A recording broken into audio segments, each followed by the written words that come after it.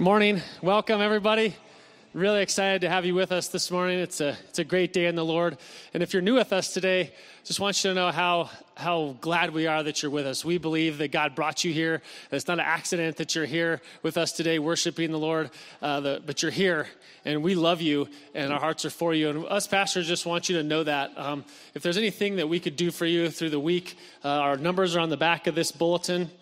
And you can call us up or text us, and we'll try to be whoever we can be for you. But man, we're glad that you're here with us today. What a great day it is. We're going to do some baptisms here in a minute, and you're going to see that Jesus has saved some people and that they're going to proclaim it to you. It's going to be a great thing. We have a couple of things between now and then.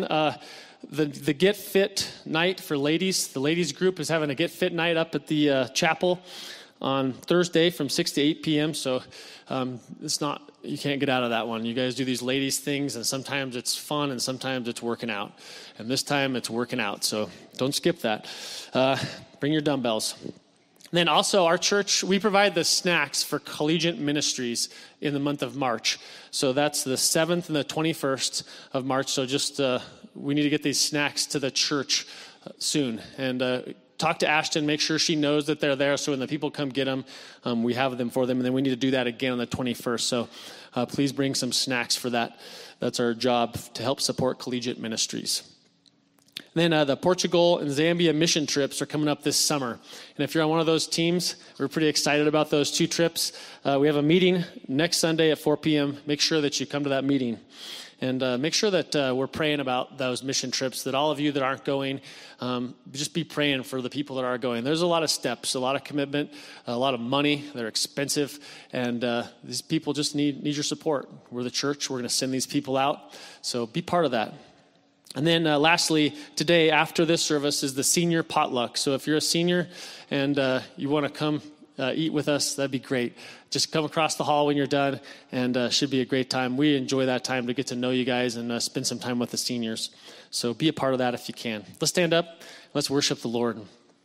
God, thank you so much for being our great God. Thank you that you brought us here, Lord. Thank you for the great work that you're doing among us, Lord. And thank you for the work that you're going to do today, God, in our hearts as we hear from you, Lord, as we see you, Lord, as we feel you working in our hearts and moving in us to worship you, to obey you, to repent, Lord, to lay our problems, Lord, down before you and let you take them, God.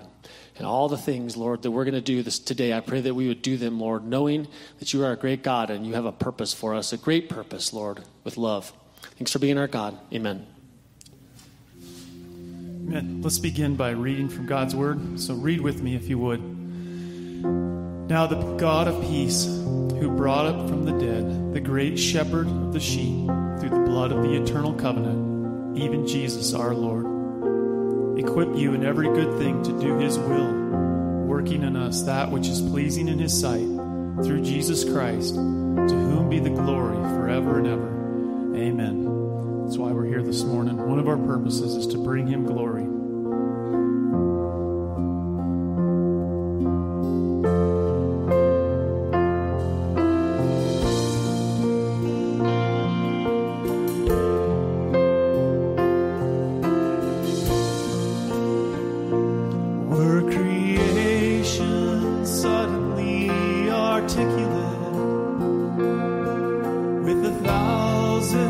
Tongues to lift one cry.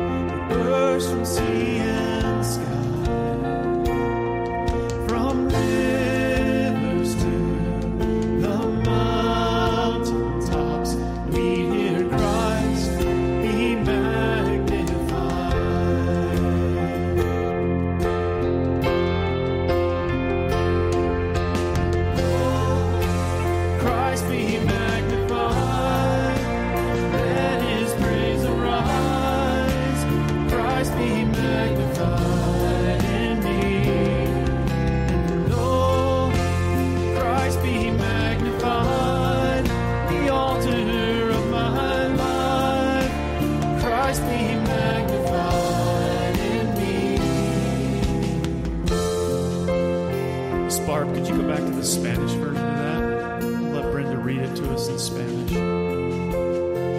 El Dios de paz que resucitó de los muertos a nuestro Señor Jesucristo, el gran pastor de las ovejas, por la sangre del pacto eterno, os haga aptos en toda obra buena, para que hagáis su voluntad, haciendo Él en vosotros lo que es agradable delante de Él por Jesucristo, al cual sea la gloria por los siglos de los siglos. Amen. May Christ get the glory in every language. Amen. Spanish, English, all the other languages He's created. Let's sing this third verse together.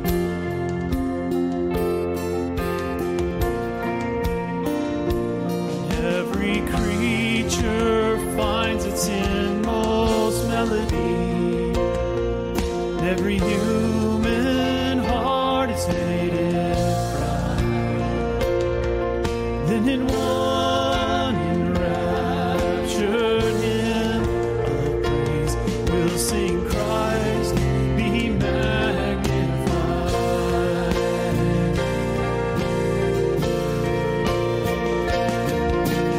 Oh, Christ be magnified. Let His praise arise. Christ be magnified in me. Oh, Christ be magnified. The altar of my life. Christ be magnified in me.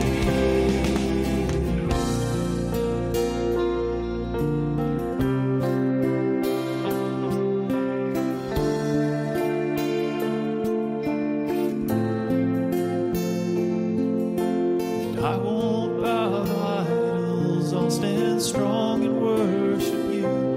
If it puts me in the fire, I'll rejoice 'cause you're there too. I won't be formed by feelings, I hold fast to what is true.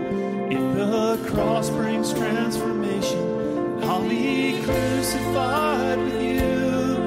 'Cause death is just the doorway into resurrection life. If I join you in your sufferings, then I'll join you when you rise. And when you return in glory with all the angels and the saints, my heart will still be singing, my song will be the same. Oh, Christ be magnified. Let His praise arise. Christ be magnified in me. Oh, Christ be magnified. The altar of my life. Christ be magnified in me. Oh, Christ be magnified. Let His praise arise. Christ be magnified in me. Sing it. Oh, Christ be magnified. The altar of my life. Christ be magnified in me.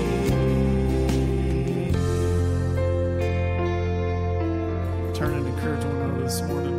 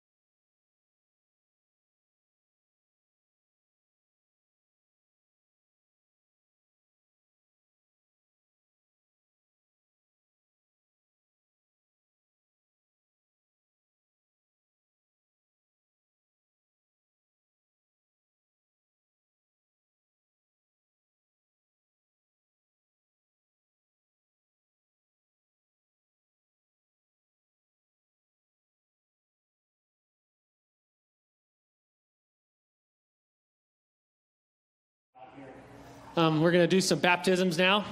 So you can move up. Video, feel free to just come as close as you want or stand up because we're going to be down here. So, JC.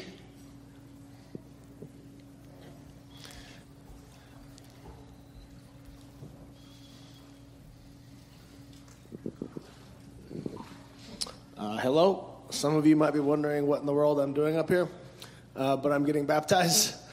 I've been baptized before. I was 15, and I would have said that I probably got saved at 12 years old.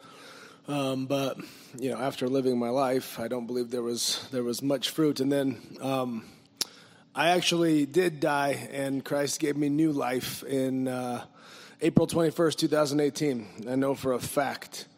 And so ever since then, I've had no problem expressing my faith vocally. And, when I first got saved, I was wrestling with the fact, should I get baptized again? Should I not? And I just didn't for whatever reason. And last week I was convicted, and I hadn't talked to my wife about it driving home. She was like, you should probably get baptized next week. And I was like, I was already thinking that. And then I'm in a class, and Monday was all about baptism, and it was just like God convicted me, like to be obedient, to be honest. It's been almost 5 years, so forgive me for taking so long, but that's why I'm up here.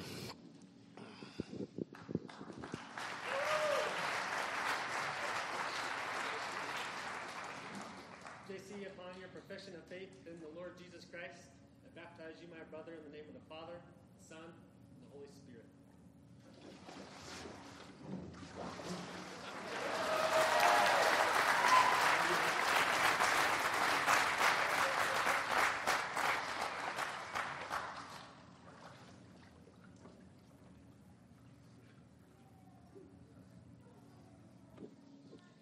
I think it's Saraya. Yep. This is Saraya Zimmer. Come on down. Just come a little further. All right, stop right there. We want people to be able to see you. Do you see him out there? Yep. Saraya, do you know that Jesus came into your heart? Yes. Do you know that you were a sinner and that he died and rose from the dead to pay for your sins? Yes. And do you want to be his disciple now and tell everyone about Jesus? Yes. She's going to start right now.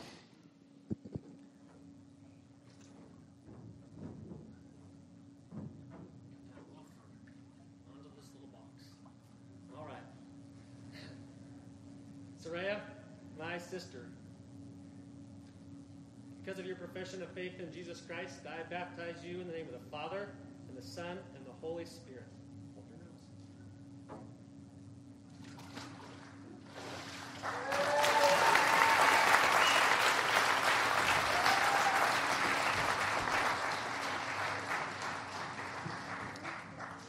This is Vincent.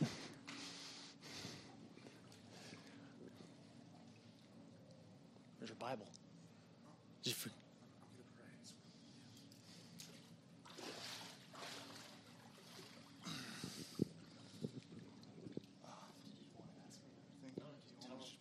Okay.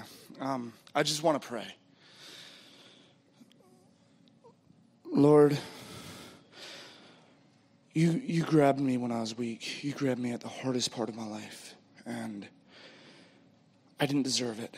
I'm a horrible man, and I'm a sinner, and I prayed to you not knowing what I was doing, and you grabbed my hand when I was falling. So thank you. Thank you for saving me. In Jesus' name, amen.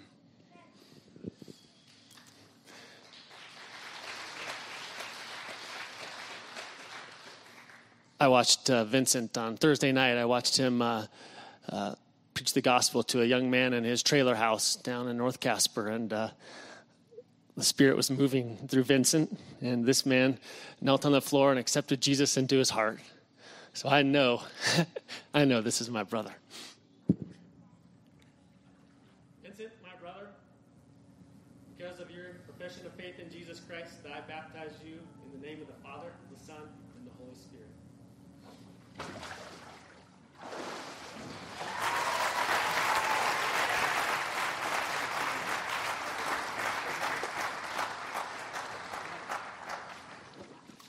This is Brooke Poutier. Brooke's not nervous.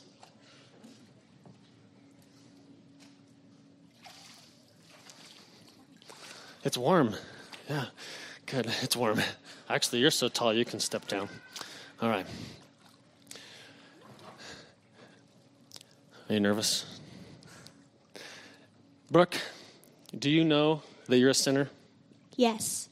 Do you know that Jesus died on the cross and rose from the dead to pay for your sins? Yes.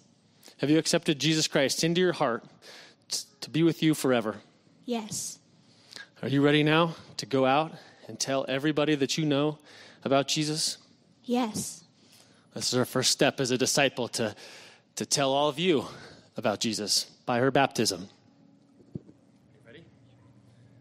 Brooke, my sister, because of your profession of faith, I baptize you in the name of the Father, and the Son, and the Holy Spirit.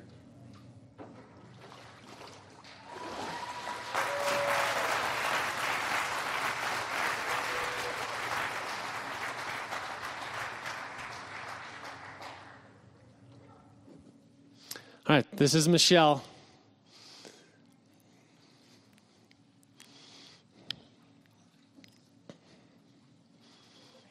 I can help you. It's not too slippery. And it's not too cold. Have something you want to say? Yeah. All right. Just step down here. Okay. That's the last step. Okay. So I knew I was lost, and I don't know, I knew I was going in the wrong direction. And I prayed, and I knew it was the right thing, and I called my friend Crystal, and I am here today, and I would like to be baptized.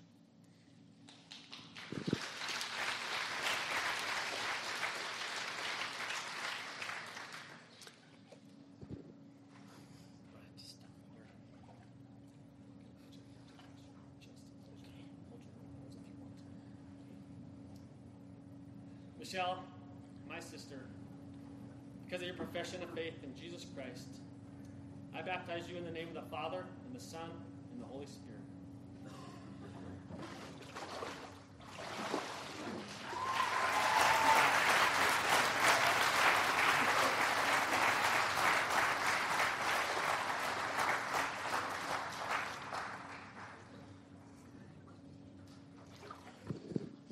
This is Pastor Jim Ritter, and this is his grandson, Ezekiel, and he's going to baptize him. Come on down.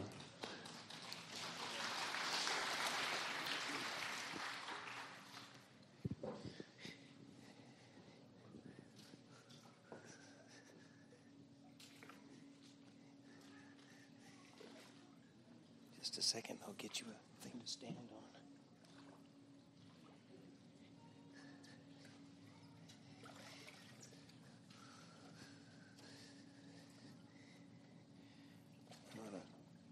Give your hand, you'll step okay. Can you see everybody? All right. Ezekiel, I'm going to read a verse of Scripture here.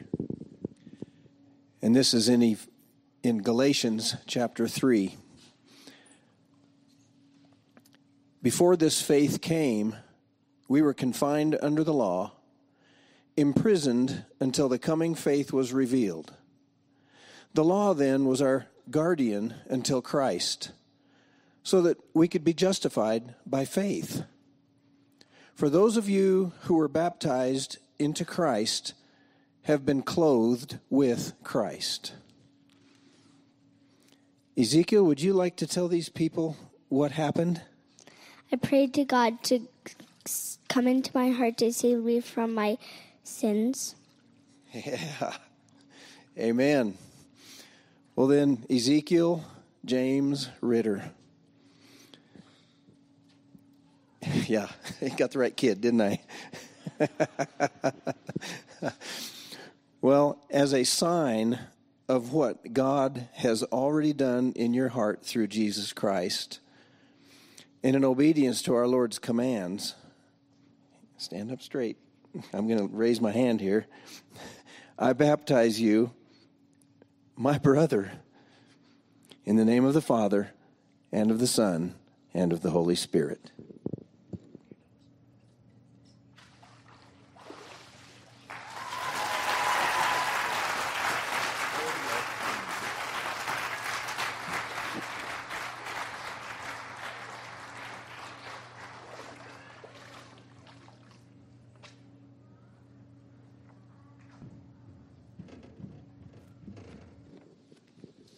While they're putting the stage back together, we're going to have our prayer time, and then we'll take the offering.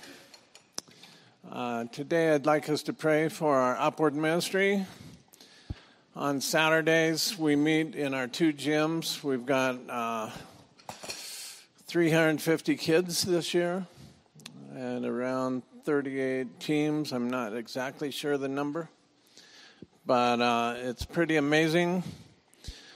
Yesterday, I hate to put any teams down, but my 2 teams won yesterday. And I was amazed. One of my girls, we finished the game, and we're sitting down here, and just out of the blue, she says, Jesus, was he around before creation?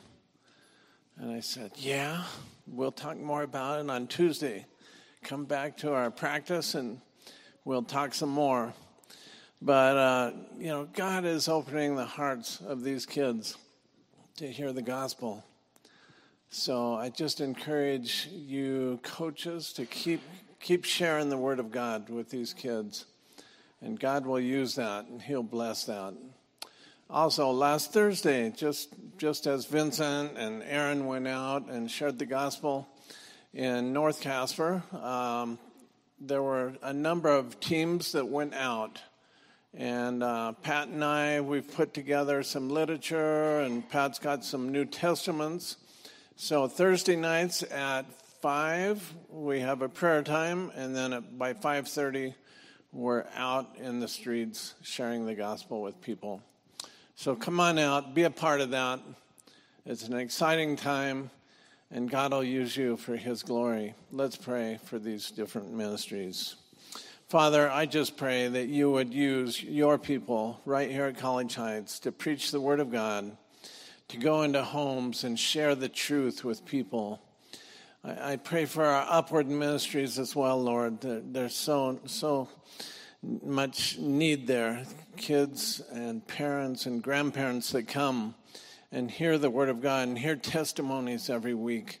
I just pray that you would do a powerful work through your people, and that many would be saved, that the Holy Spirit would be drawing people to yourself, Lord.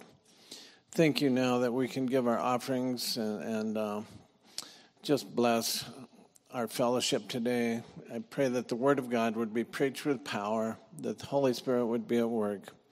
Thank you for all these baptisms, for all these people that came out today. What a blessing it is. May you get all the glory. In Jesus' name, amen. Okay.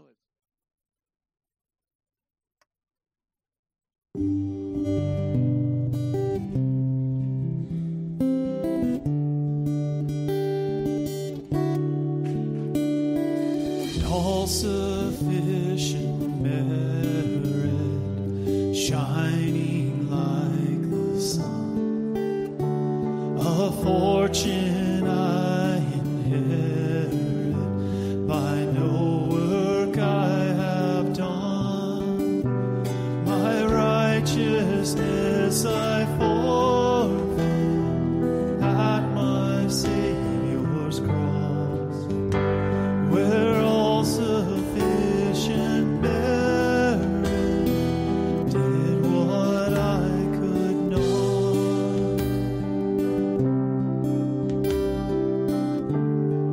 In love he condescended, eternal now and then, a life without a blemish, the Maker to die, nor could never save us, our lawlessness had won, until the pure and spotless Lamb had finally come. Let's stand and sing together. It is done, it is finished. No more debt I owe, paid in full, all sufficient.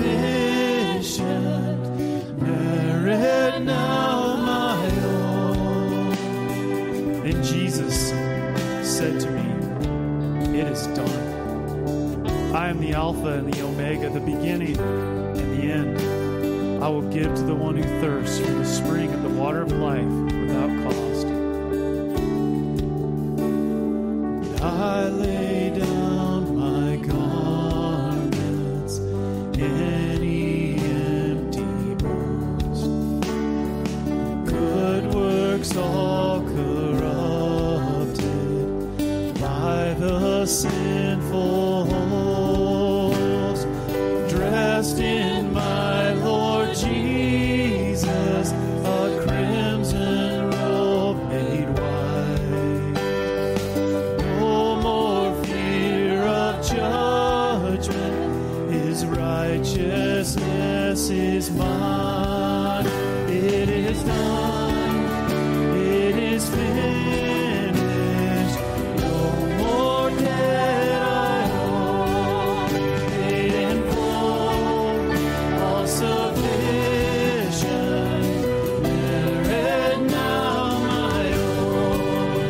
It is done, it is finished.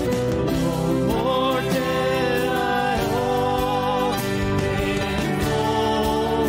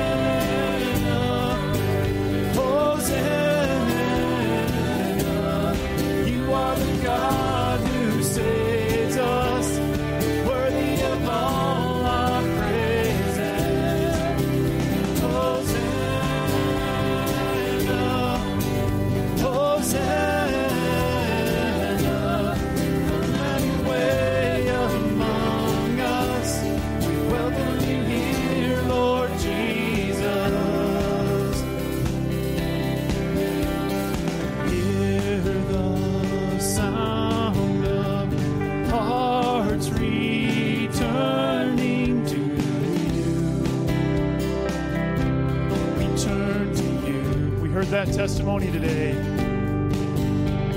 And in your kingdom, broken lives are made new. You make us new. When we see you, we find strength to face the day. In your presence, all our fears are washed away. Washed away.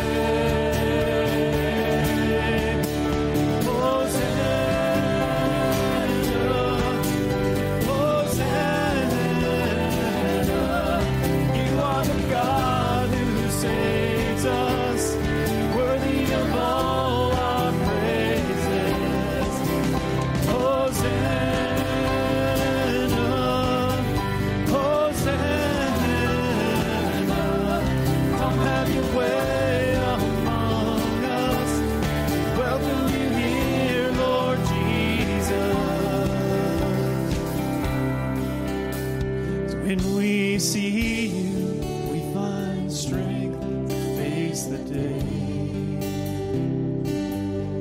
In your presence, all our fears are washed away. 'Cause when we see you, we find strength to face the day. In your presence, all our fears are washed away, washed away.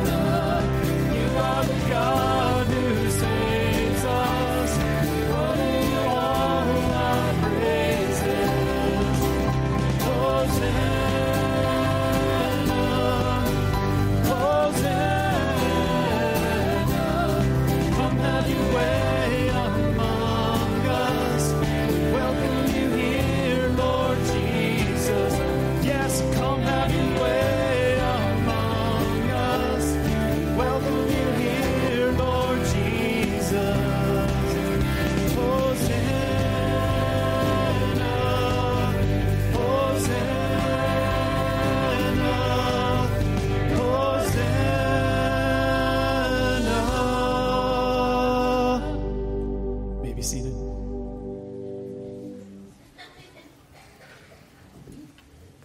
Wow. Hosanna. Our children, third grade and up, can go to Super Church. And does anybody remember last week our pastor, who's on vacation right now with his wife in California, pray for their deliverance. Last week he taught us what Hosanna means. Anybody remember what Hosanna means? Yes. Thank you for listening to the first service this morning. Save us now. Wow. Aren't you glad that we don't have to say, God, save us sometime in the future? He wants to do that right now. And maybe you're here today and you've seen these baptisms and you've heard these testimonies and you're going, I just wish God would do that for me. Do you know that he's here today and he's ready to do that for you? Yeah, Hosanna, save us now. And all we have to do is call out to him because he's calling out to you. He's calling you to himself right now. It may be uncomfortable for you and you may finally understood what that happening is that you're experiencing anytime that you're around somebody who's bringing explanation of God's word or singing a song about Jesus. That's what that is. The Holy Spirit is saying to you, I want you. Let's pray. God, here we are today. And thank you for calling us here. God, we say with the crowds and with the children, Hosanna. God, save us now. Lord, help us to become so commonplace in your presence as we approach you and speak to you and listen to you. That we find our comfort with you rather than apart from you. Lord, use your word today. Please govern my thoughts and my lips and the ears of all who are here and who would hear. God, that you would speak to our hearts. That you would save us. And we pray this in Jesus' name. Amen. I have here this morning something that's very important to me. I'll show it to you. It's very small. It's size 18 Prince nymph. Some of you are saying, I have no idea what he's talking about. Others of you are going, oh, this man is a good man. Can you see it? There it is in all its glory. It's a size 18. It's not my favorite fly. My favorite fly is called a trico, and it's one that I tie myself. This is used to catch a trout, they tell me. I keep trying. But the trico that I tie has two of my dog's hairs because she gives them out all the time. So I need to use them. And so I take two of those and I take a little tiny, sometimes a size 22, which is about, well, really, it's only as long as maybe a thin pencil. So it's real small. And I tie two little white hairs on the tail and wrap black thread around it all the way up to the point where I little tiny strip of foam less than an 1/8 inch wide, and it's white, and I make wings on that, and then I wrap that and tie it off, and then I tie that to the end of a gossamer thread, a gossamer web of tippet, hopefully so that the fish can't see it, because I sure can't. And I tie that with a knot, and then that's tied to my leader and then to my fly line, and it comes down my fly rod all the way onto my reel, and it's attached to me. And I take this creation that I've made, and I throw it out. Oh, try to get it out, maybe as far as Hunter. Hunter, wave your hand so everybody can see how far I'm throwing it. And I try to watch that float down the river. All right? It's a very small. And its attachment is the knot that I've made, and it's a creation of mine. And that fly, as it floats down the river, is supposed to respond to me. Right?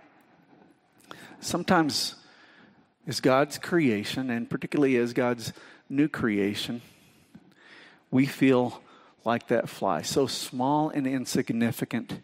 And we're floating out on this river full of other things, bugs and trash. And does God really even see us? Does he even really care? And God has thrown us out into the world after he's made us, and he's got a job. He's got intent. We are there for his purposes, and we're attached to him by his knot. And we're attached to him, and our job, our purpose is to respond to him, to what he's doing out there. And it's as if we keep looking up that line, we can see, and that's our attachment, to understand what we're supposed to do. And in this case, the purpose is to catch a fish. But God has thrown us for the purposes that he has in mind. Sometimes it's definitely to bring in the harvest, but it's to be light and salt in this world and to show this world who Jesus is. And so often, we don't look up the line. We don't respond to him. And we go, he can't see me anyway. There's all these other bugs out here. And I'm just kind of lost in the whole scheme of things. What's my purpose? And does it really matter? and we fail to pray, and we don't communicate with him, we don't respond to him because we're not listening to him, we're not looking to him, and we're concerned about our lives instead. We're concerned about the creatures out there that are coming after us, and we don't pay attention to the fact that God has created us for a relationship with him, to be tied onto his line, to be used for his purposes. It becomes very clear in this passage that we're going to read that God takes that seriously, but it also becomes very clear how real that is, that God intends for us to be about his things and do his bidding. So look with me, if you would, in Matthew chapter 21. And I'm going to have to talk fast, so I may sound like an auctioneer here in a little bit, trying to get through this, okay? So you listen fast. Matthew chapter 21, we'll start with verse 12 and we'll read through verse 22. I'll be reading from the English Standard Version. It says, "And Jesus entered the temple, and he drove out all who sold and bought in the temple, and he overturned the tables of the money changers and the seats of those who sold pigeons. And he said to them, 'It is written, my house shall be called a house of prayer, but you make it a den of robbers.' And the blind and the lame came to him in the temple, and he healed them. But when the chief priests and the scribes saw the wonderful things that he did, and the children crying out in the temple, 'Hosanna to the Son of David,' they were indignant. And they said to him, 'Do you hear what these are saying?' And Jesus said to them, 'Yes. Have you never read, out of the mouths of infants and nursing babies, you have prepared praise?' And leaving them, he went out of the city to Bethany, and he lodged there. And in the morning, as he was returning to the city, he became hungry, and seeing a fig tree by the wayside, he went to it, and he found nothing on it but only leaves. And he said to it, 'May no fruit ever come from you again.' And the fig tree withered at once. Well, when the disciples saw it, they marveled, saying, 'How did the fig tree wither at once?' And Jesus answered them, 'Truly, I say to you, if you have faith and do not doubt, you will not only do what has been done to the fig tree, but even if you say to this mountain, be taken up and thrown into the sea, it will happen. And whatever you ask in prayer, you will receive if you have faith.'" What an amazing passage, and it's kind of astounding too. I mean, a lot of questions come out. What did God have against all these people in the temple, and what was wrong with him? He had a fit right there in the temple, and why did he get so mad at the fig tree? Didn't he make that fig tree, and it wasn't even the time for figs? What's wrong with Jesus? Yeah, I know you're saying, "Max, you are rude. I would never," and yet we do. We look at our life. "God, do you not see what's going on?" Or "God, I liked that. Why did you take that away from me? What's wrong with you, Jesus? Did you just not like me?" Well, that's a real thought that we come across and that we think and we have to deal with. But if we will stop and we will listen and we will look up that line at our Creator and listen and learn, we'll see He is so very intent on making sure that He is glorified and that people have a relationship with Him. I mean, here it is. Jesus cleanses the temple, and it plays on so much other events that we read in Scripture that has happened in Jesus' life. He's coming into the temple, and John has him a first time, and this would be the second time. The first time was shortly after he began ministry, and it's right before he changed water into wine. He cleanses the temple. He chases all the people out. You read that in John chapter 2. And in that event, he gets ready for what he will do next. It also harkens to this time of where Jesus is tempted in the wilderness, where the Holy Spirit takes him into the wilderness right after he's baptized. And it says specifically to be tempted by the evil one. And he fasts and he prays. And so here we see this picture of Jesus going through these temptations and responding with Scripture, saying it is written. And here he has said, have you not read? And he hearkens back to the Scripture. In the temptation in the wilderness, he says, this is what the Scripture says. In the Sermon on the Mount, he says, you have to understand, I'm the one who wrote the Scripture. You've read or you've heard, but this is what I'm saying to you that this means. And now here he says, pay attention. It's already written. Have you not read? So it's very much about that, but it also deals with this fact that he cleansed the temple 3 years earlier, according to John, and now things are back. In fact, they're worse. We'll look at that. And in John's account, early on, Jesus comes into the temple and he begins making a whip. What would that do to you if you saw Jesus making a whip? Have you ever seen him make a whip in your life? I mean, there he is, braiding the leather, looking at you. Oh my. Please just tell me now, Jesus. I'll get rid of it, whatever it is. But they didn't. And so he plows through the temple. He drove out those who sell. He drove out those who buy and all the animals in John's account. And he overturned the money-changing tables and the dove seller seats. And he says this is not to be a house of trade. Now, in Matthew's account, 3 years later, he says it's not just a house of trade that you're dealing with. It's become a house of robbers. In John's account, it ends up with him pointing to his death and resurrection, saying you're going to destroy this temple, but 3 days later I'll raise it again. I'm not talking about this physical edifice of stone and brick and wood. I'm talking about my body. You'll rise again 3 days later. So he's dealing with that, and when we get to this 3 years later, he enters the temple, and when he enters the temple, he sees that it's not only the same as it was when he cleansed it the last time. Now it's worse. He says, I've got to rid this house of robbers. It had become that kind of commerce where in order to worship, you had to basically pay to get in. Robbers.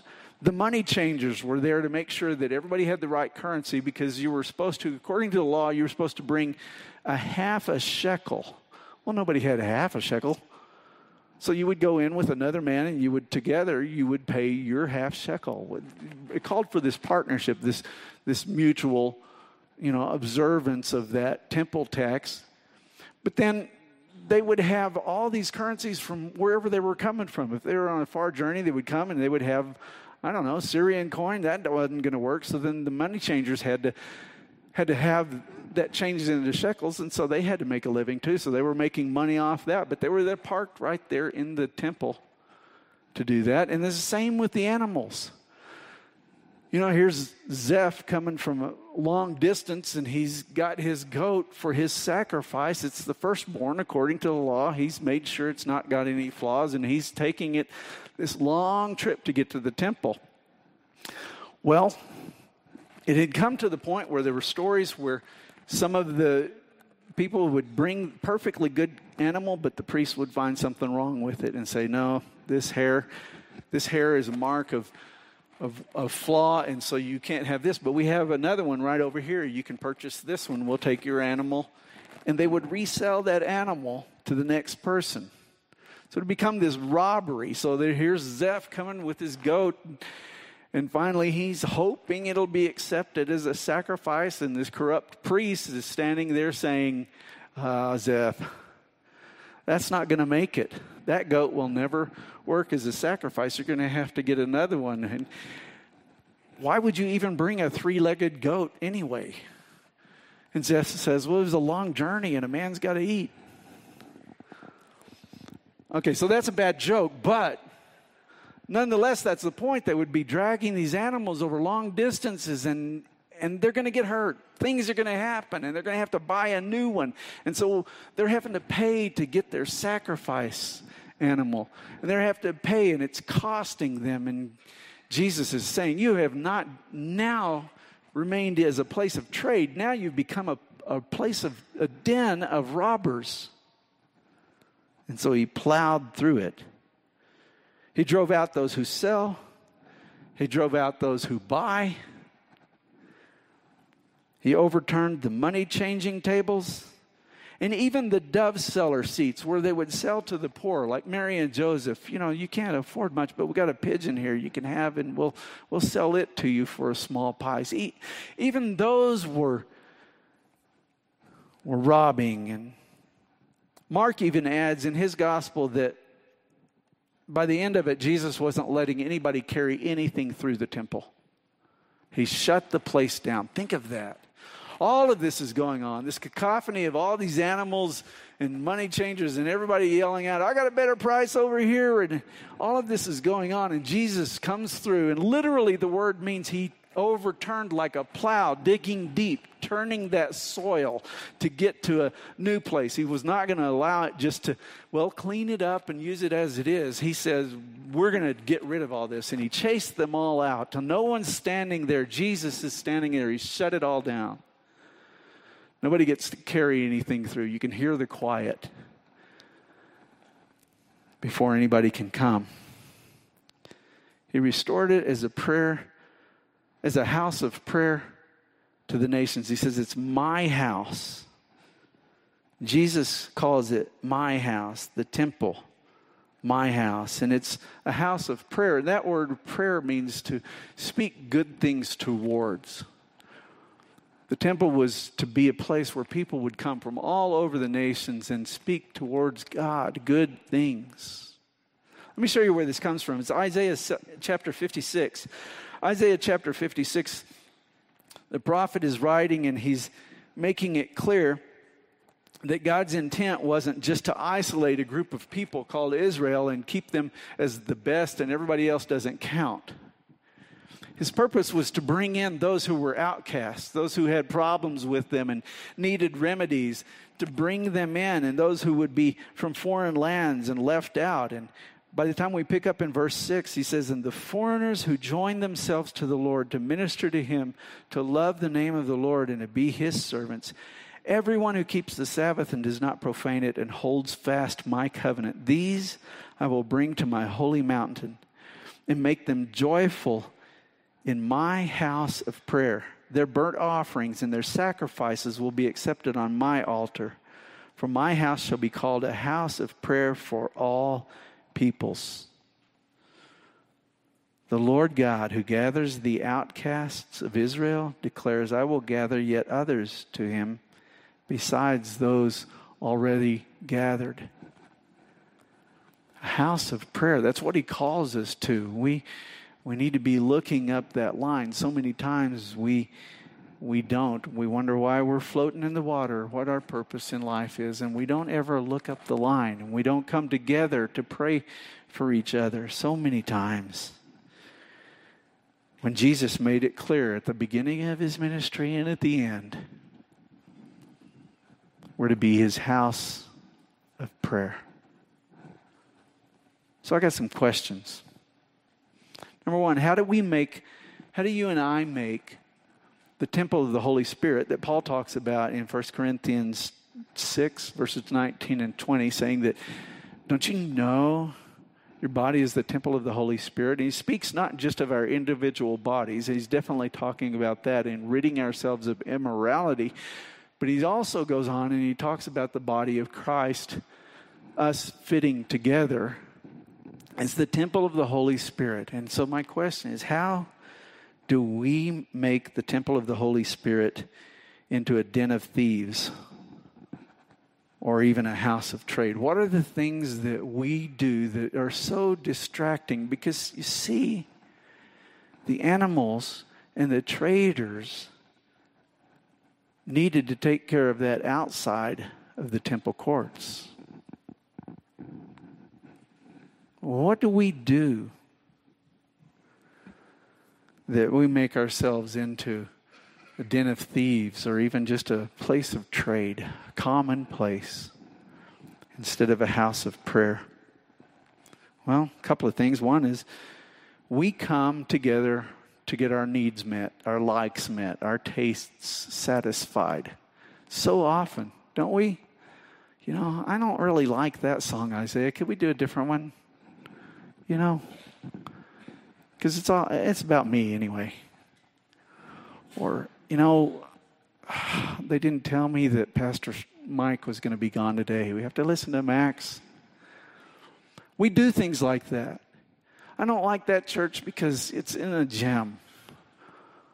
What kind of things that we do to meet our needs when we come together instead of coming, looking up the line at our Lord and our Master and saying, what are you doing? What are you wanting to do in me, through me? We also make ourselves into that place of trade because we don't prepare before we come.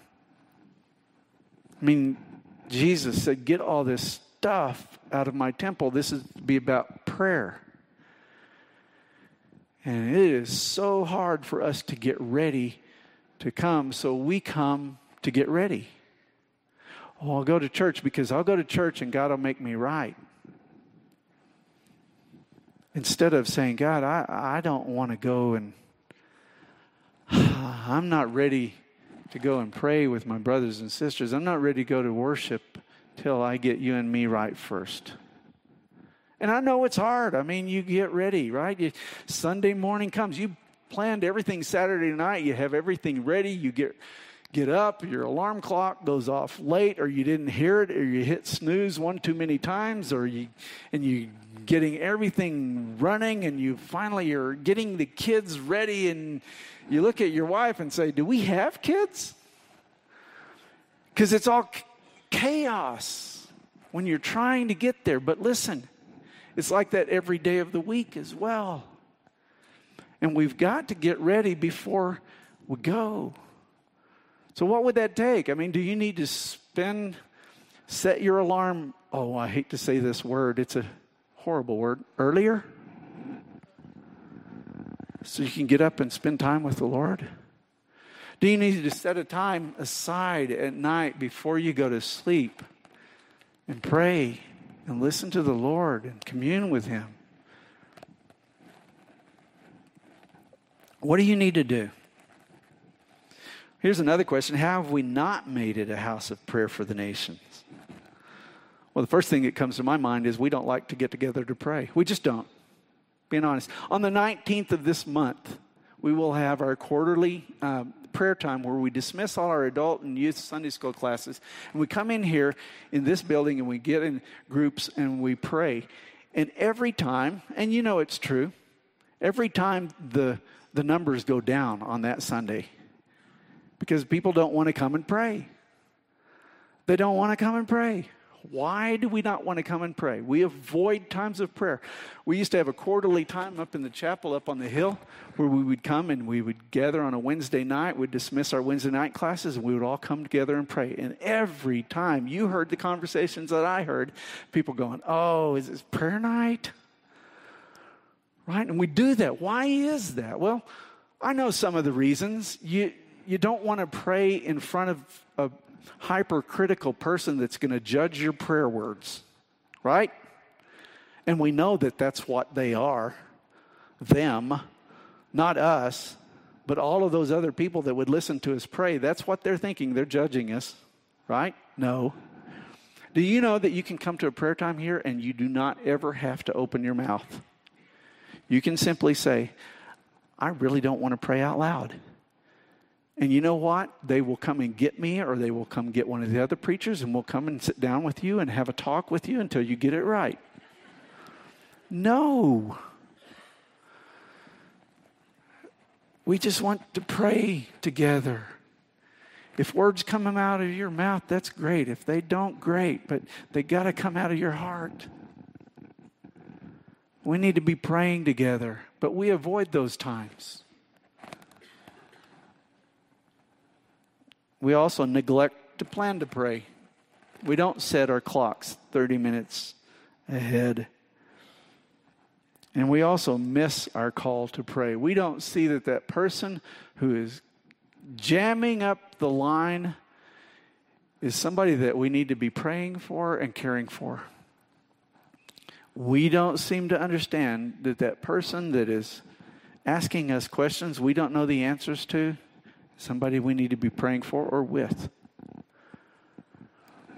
And we miss the prompts. You know, in Islam, they have 7 calls 5 times a day to call people to pray. 5 times a day, you hear the guys in the minarets calling out these calls to prayer. In the middle prayer, the middle call of those 7 calls there 5 times a day says simply this: come to prayer. In the morning, the first call to prayer, it adds an 8th line that says, prayer is better than sleep. I know, right? Who are they fooling? Right? Even the apostles, the disciples, they got to sleep when they prayed, right? Jesus had to come and wake them up. Now, see, that system of religion demands that you pray. Those 5 times a day. That's part of being a Muslim. But you see, in Christ, if He has changed us from being that natural bug floating on the water and has instead created us as a new creature and tied us to His line and thrown us out to use us, we ought to be praying all day long. As Paul said, praying without ceasing, so that we don't need a call to prayer 5 times. It's interesting, we don't have these doors locked much of the time. We do when nobody's here, but even then, if you want to come and pray, we'll make sure you know how to get in. But we don't run into that problem. It's not very often that one of the pastors or one of the leaders of a Bible study comes in going, oh, I'm sorry, I didn't know you were in here praying. I'll leave. I'll go find another place. That happens very, very rarely. You know why? Because we don't come to pray with each other. We have spot prayer meetings all throughout the week with different people, but very rarely do we see more prayer meetings growing. Have you paid attention to what's happening in Asbury again? Those crazy people have gotten together to pray and they don't want to leave. What is wrong with them? Jesus, right? Do you know how much God wants just to sit down and talk with you all day long? And it's not going to all be about the stuff you're doing wrong. It's going to be about how much He loves you and the things that He wants to happen in your life and the wonders of this world that He's created.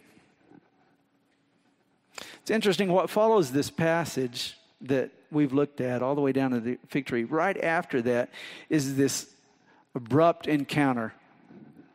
We are looking at the first confrontations that Pastor Mike talked about last week, that let the confrontations begin. Well, this is the first one. And so then what follows is a setup of more confrontations. We follow from this, the authority of Jesus. And Jesus says, well, tell me who the authority for John was. He tells this story of 2 sons who one repented and did what was right after he said no, and the other one sloughed it off. He talks about the parable of the tenants who come and they massacre the owner's son of the vineyard so they can have it for themselves. And then he talks about this wedding feast where he sends out finally the servants, say, just invite everybody in because my guests are not coming. And then all of that to say the people who should be in the temple I've thrown out because they're not doing what's supposed to be doing in the temple. And the people who are supposed to be in the temple aren't in the temple. And so then finally, after Jesus cleanses the house, what follows is then that people are starting to come to Jesus. And look who comes to Jesus. It's the blind and the lame. It's the children. Listen, what would it look like if we honestly allowed Christ to cleanse our temples and our temple, and we begin to pray? It became again a house of prayer, a wonderful house of prayer. We would see those who can't see coming to see. We would be able to help those who walk, or who can't walk. We would see God do miracles. We'd also see quite a few people get indignant. That's what happened here. When we come together, we should come praying, and we should come praying for ministry, and we should come praying to do ministry. That we get to help, and I'm not just speaking figuratively of helping the blind to see. Here it was real live. A blind person got to see physically. It would not be something that would be abnormal for God to heal somebody. And He does it. He's healed a lot of us in a lot of different ways physically. But definitely the principle is there that He wants us to see truth, to see the glories of God. And we get to help those people when they come. The same with the lame. Those who can't, they just don't know how to walk in life. We get to help them if we have Christ and if we're praying. We should also come prayerfully to worship. You know, the children were simply singing, Hosanna to the Son of David. That title, Son of David, means that's the King. Save us now, King of glory. And the Pharisees and the scribes got upset. They got indignant. And yet Scripture calls us to praise. It's interesting, Jesus said, and He recited this statement of Isaiah, you've prepared praise. That word prepared praise, excuse me, that's not, I think that's Zechariah. But He says you've prepared praise, and that's a word that means you've adjusted down. And here's what He's saying is God wants praise, and so He's going to adjust down so the children can praise. That means so much to me because He's got to adjust down to me a lot. I will miss it. And you do too. There's so much that we ought to praise God for, and we just miss it. We don't see it, or if we do see it, we dismiss it. So that He adjusts it down for my level so that I can look up that line and I can be responsive to Him, and I can see simple things like, wow, God, You made trees that have this wood in them. That's remarkable. That's incredible wood. God, You did that. I'm telling you, I'm simple. And He adjusts it down so that a child can cry out. And He adjusts it down because He intends for you to cry out. And He is even so willing, if you refuse, He'll adjust it down so the rocks cry out. He wants us to praise Him. So then the questions are, first of all, do you need to recognize your incompetence and your sinfulness and come to Jesus vulnerable and humble? It's the only way you can come to Him, just like a child, just like a lame man, just like a blind man. Come to Jesus. Secondly, do you come, you don't need to, but do you come with indignance at the inappropriate behavior of others? That word, indignant, means agonized. They were agonized that people would do things that were so inappropriate. These children are crying out. They're not even supposed to be here. We don't want children here. That's why we send them to super church. No, that's not why we send them to super church. Let me put that to rest. Because we're adjusting down so that they can praise the Lord, okay? That's what we're doing. It's our intent. But we agonize over it. Oh, that's inappropriate. We can't do that. Did you see the T-shirt that they were wearing in the baptistry? I didn't, by the way, so I don't know what they said.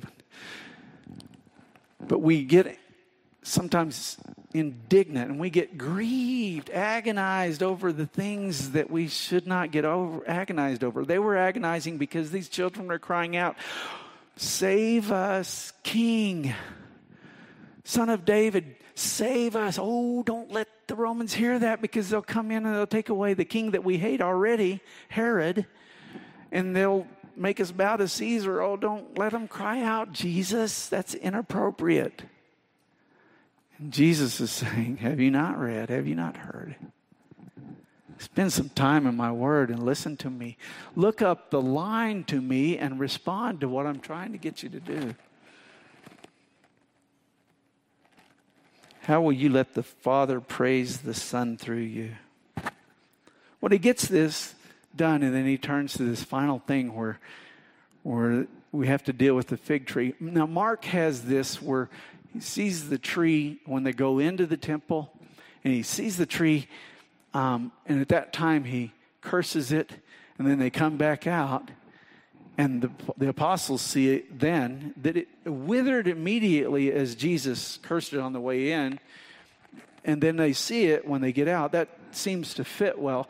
But the problem that we have is, why would Jesus curse a tree that he made when it didn't make fruit in the season that he didn't make it to make fruit in? Right? What's wrong with Jesus? Well, we need a little horticulture lesson here, okay?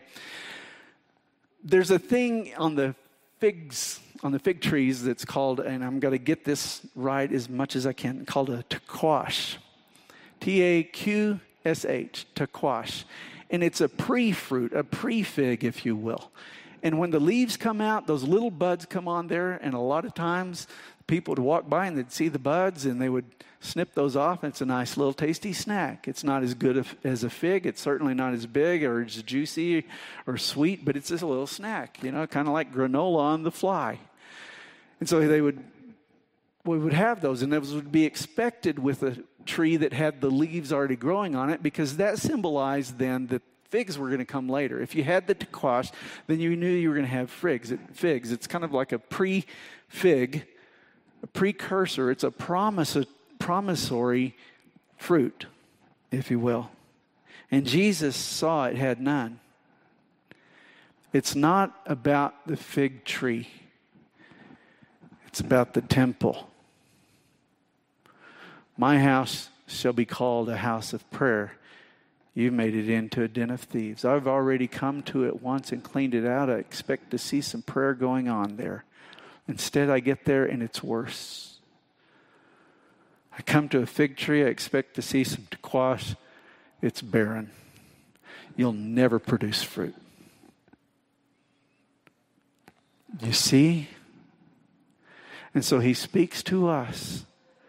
And it's God's right. He has every right as the creator to gain fruit from us upon demand, even if it's out of season, because he's our creator.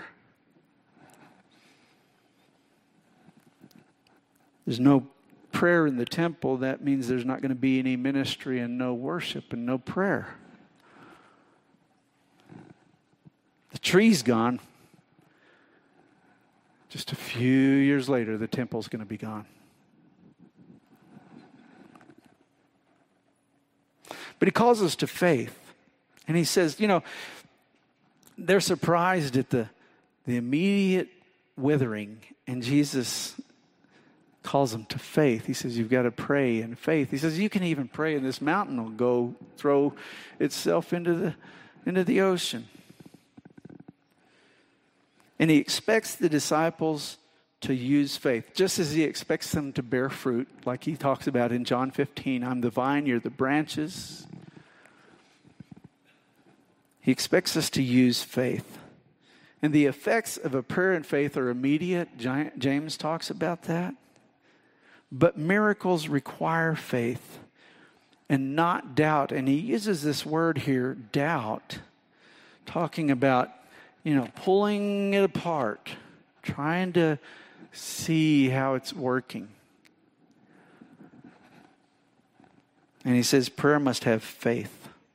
It's interesting, in Mark's gospel, he says that Jesus immediately ties this prayer and this faith that can move mountains or kill a tree to forgiveness.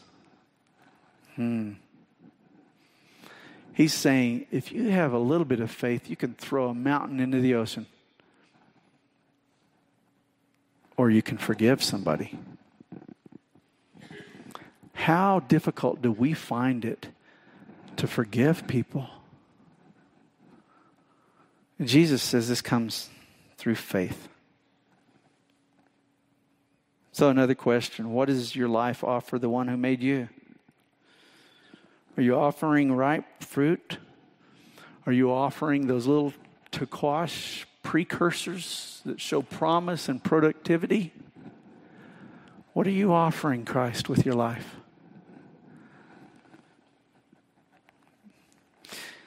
I wrote this statement down, and I want to get it right because I think it's true. That to a certain extent, limited in capacity, to a certain extent, we are amazed by God's work to the degree of our lack of faith.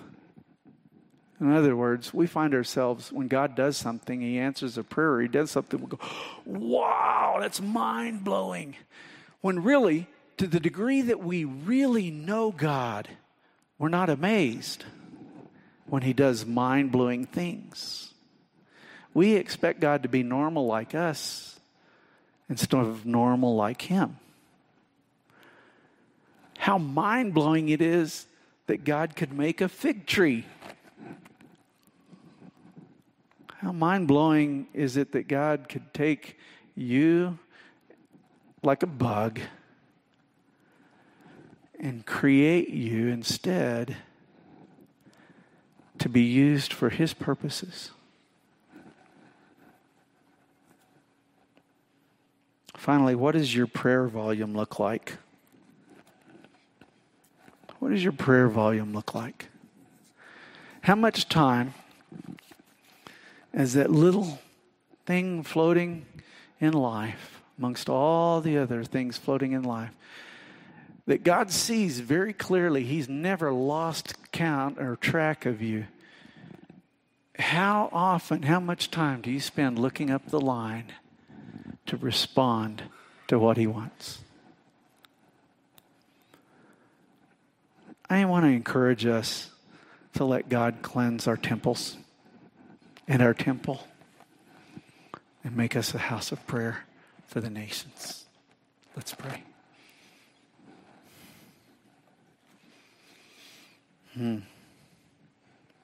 God, I'm guilty on so many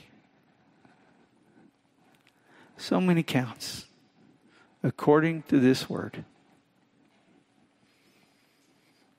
And I live among a people who are guilty on so many counts. Our desire, Father, is that you would clean us. You would make us a house of prayer for the nations. That we would not quench your Spirit. We would not resist you.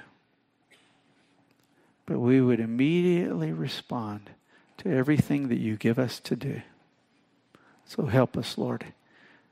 It's in your Son, Jesus' name, we pray. Amen. Would you stand with me and sing and respond? Pastors will be at the front.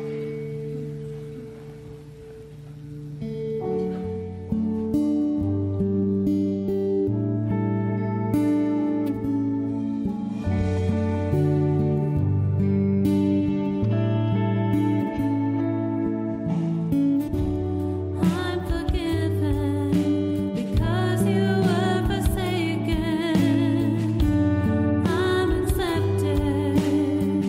You were condemned.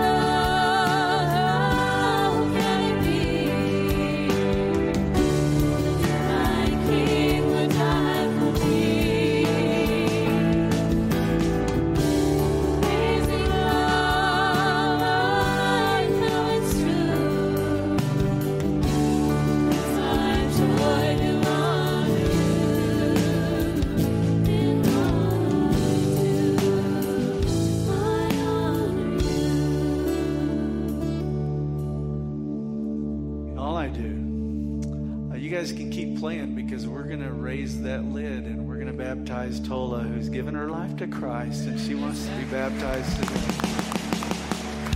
All right, so keep singing. If you want to stay, please do. You can leave if you need to, but we're going to stay. We're going to celebrate with Tola, okay? So go ahead and be seated. We'll continue singing.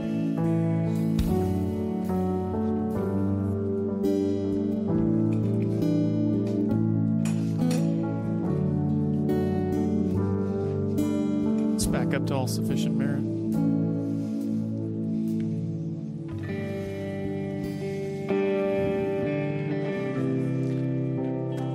Slide, you guys.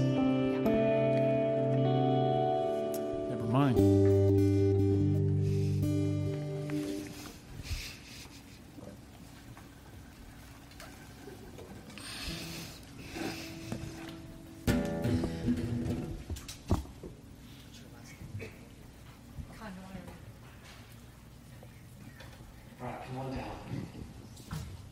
This is Tola Candelario, and I was talking to her a couple of weeks ago about what Jesus is doing in her and her husband's life, and this is how we respond to the Lord right here, people. We just hear the Lord speak to us, and we can obey. This is happening right before our very eyes. Got something you want to say? Yes. There's a baptism this morning. The Lord Jesus touched my heart.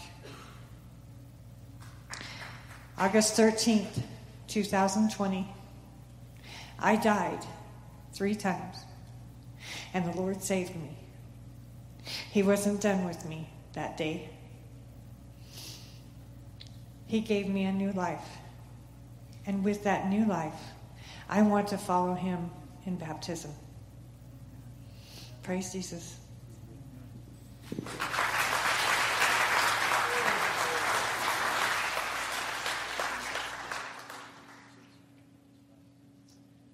Paula, my sister, because of your profession and faith in Jesus Christ, I baptize you in the name of the Father, and the Son, and the Holy Spirit.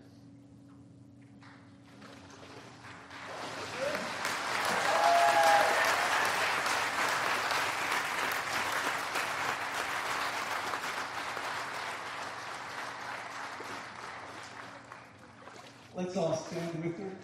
If you've been baptized today and you're part of this church now, we'd love for you to come back up here so everybody can greet you and welcome you. And so you make your way up here. Come on, Brooke. All right. And we'll greet you and welcome you in. While you're coming, we'll pray. God, thank you so much for what you're doing here in our midst. God, we want to praise you. Please, God, move in a mighty way in our city that many would be saved. Your name would be glorified.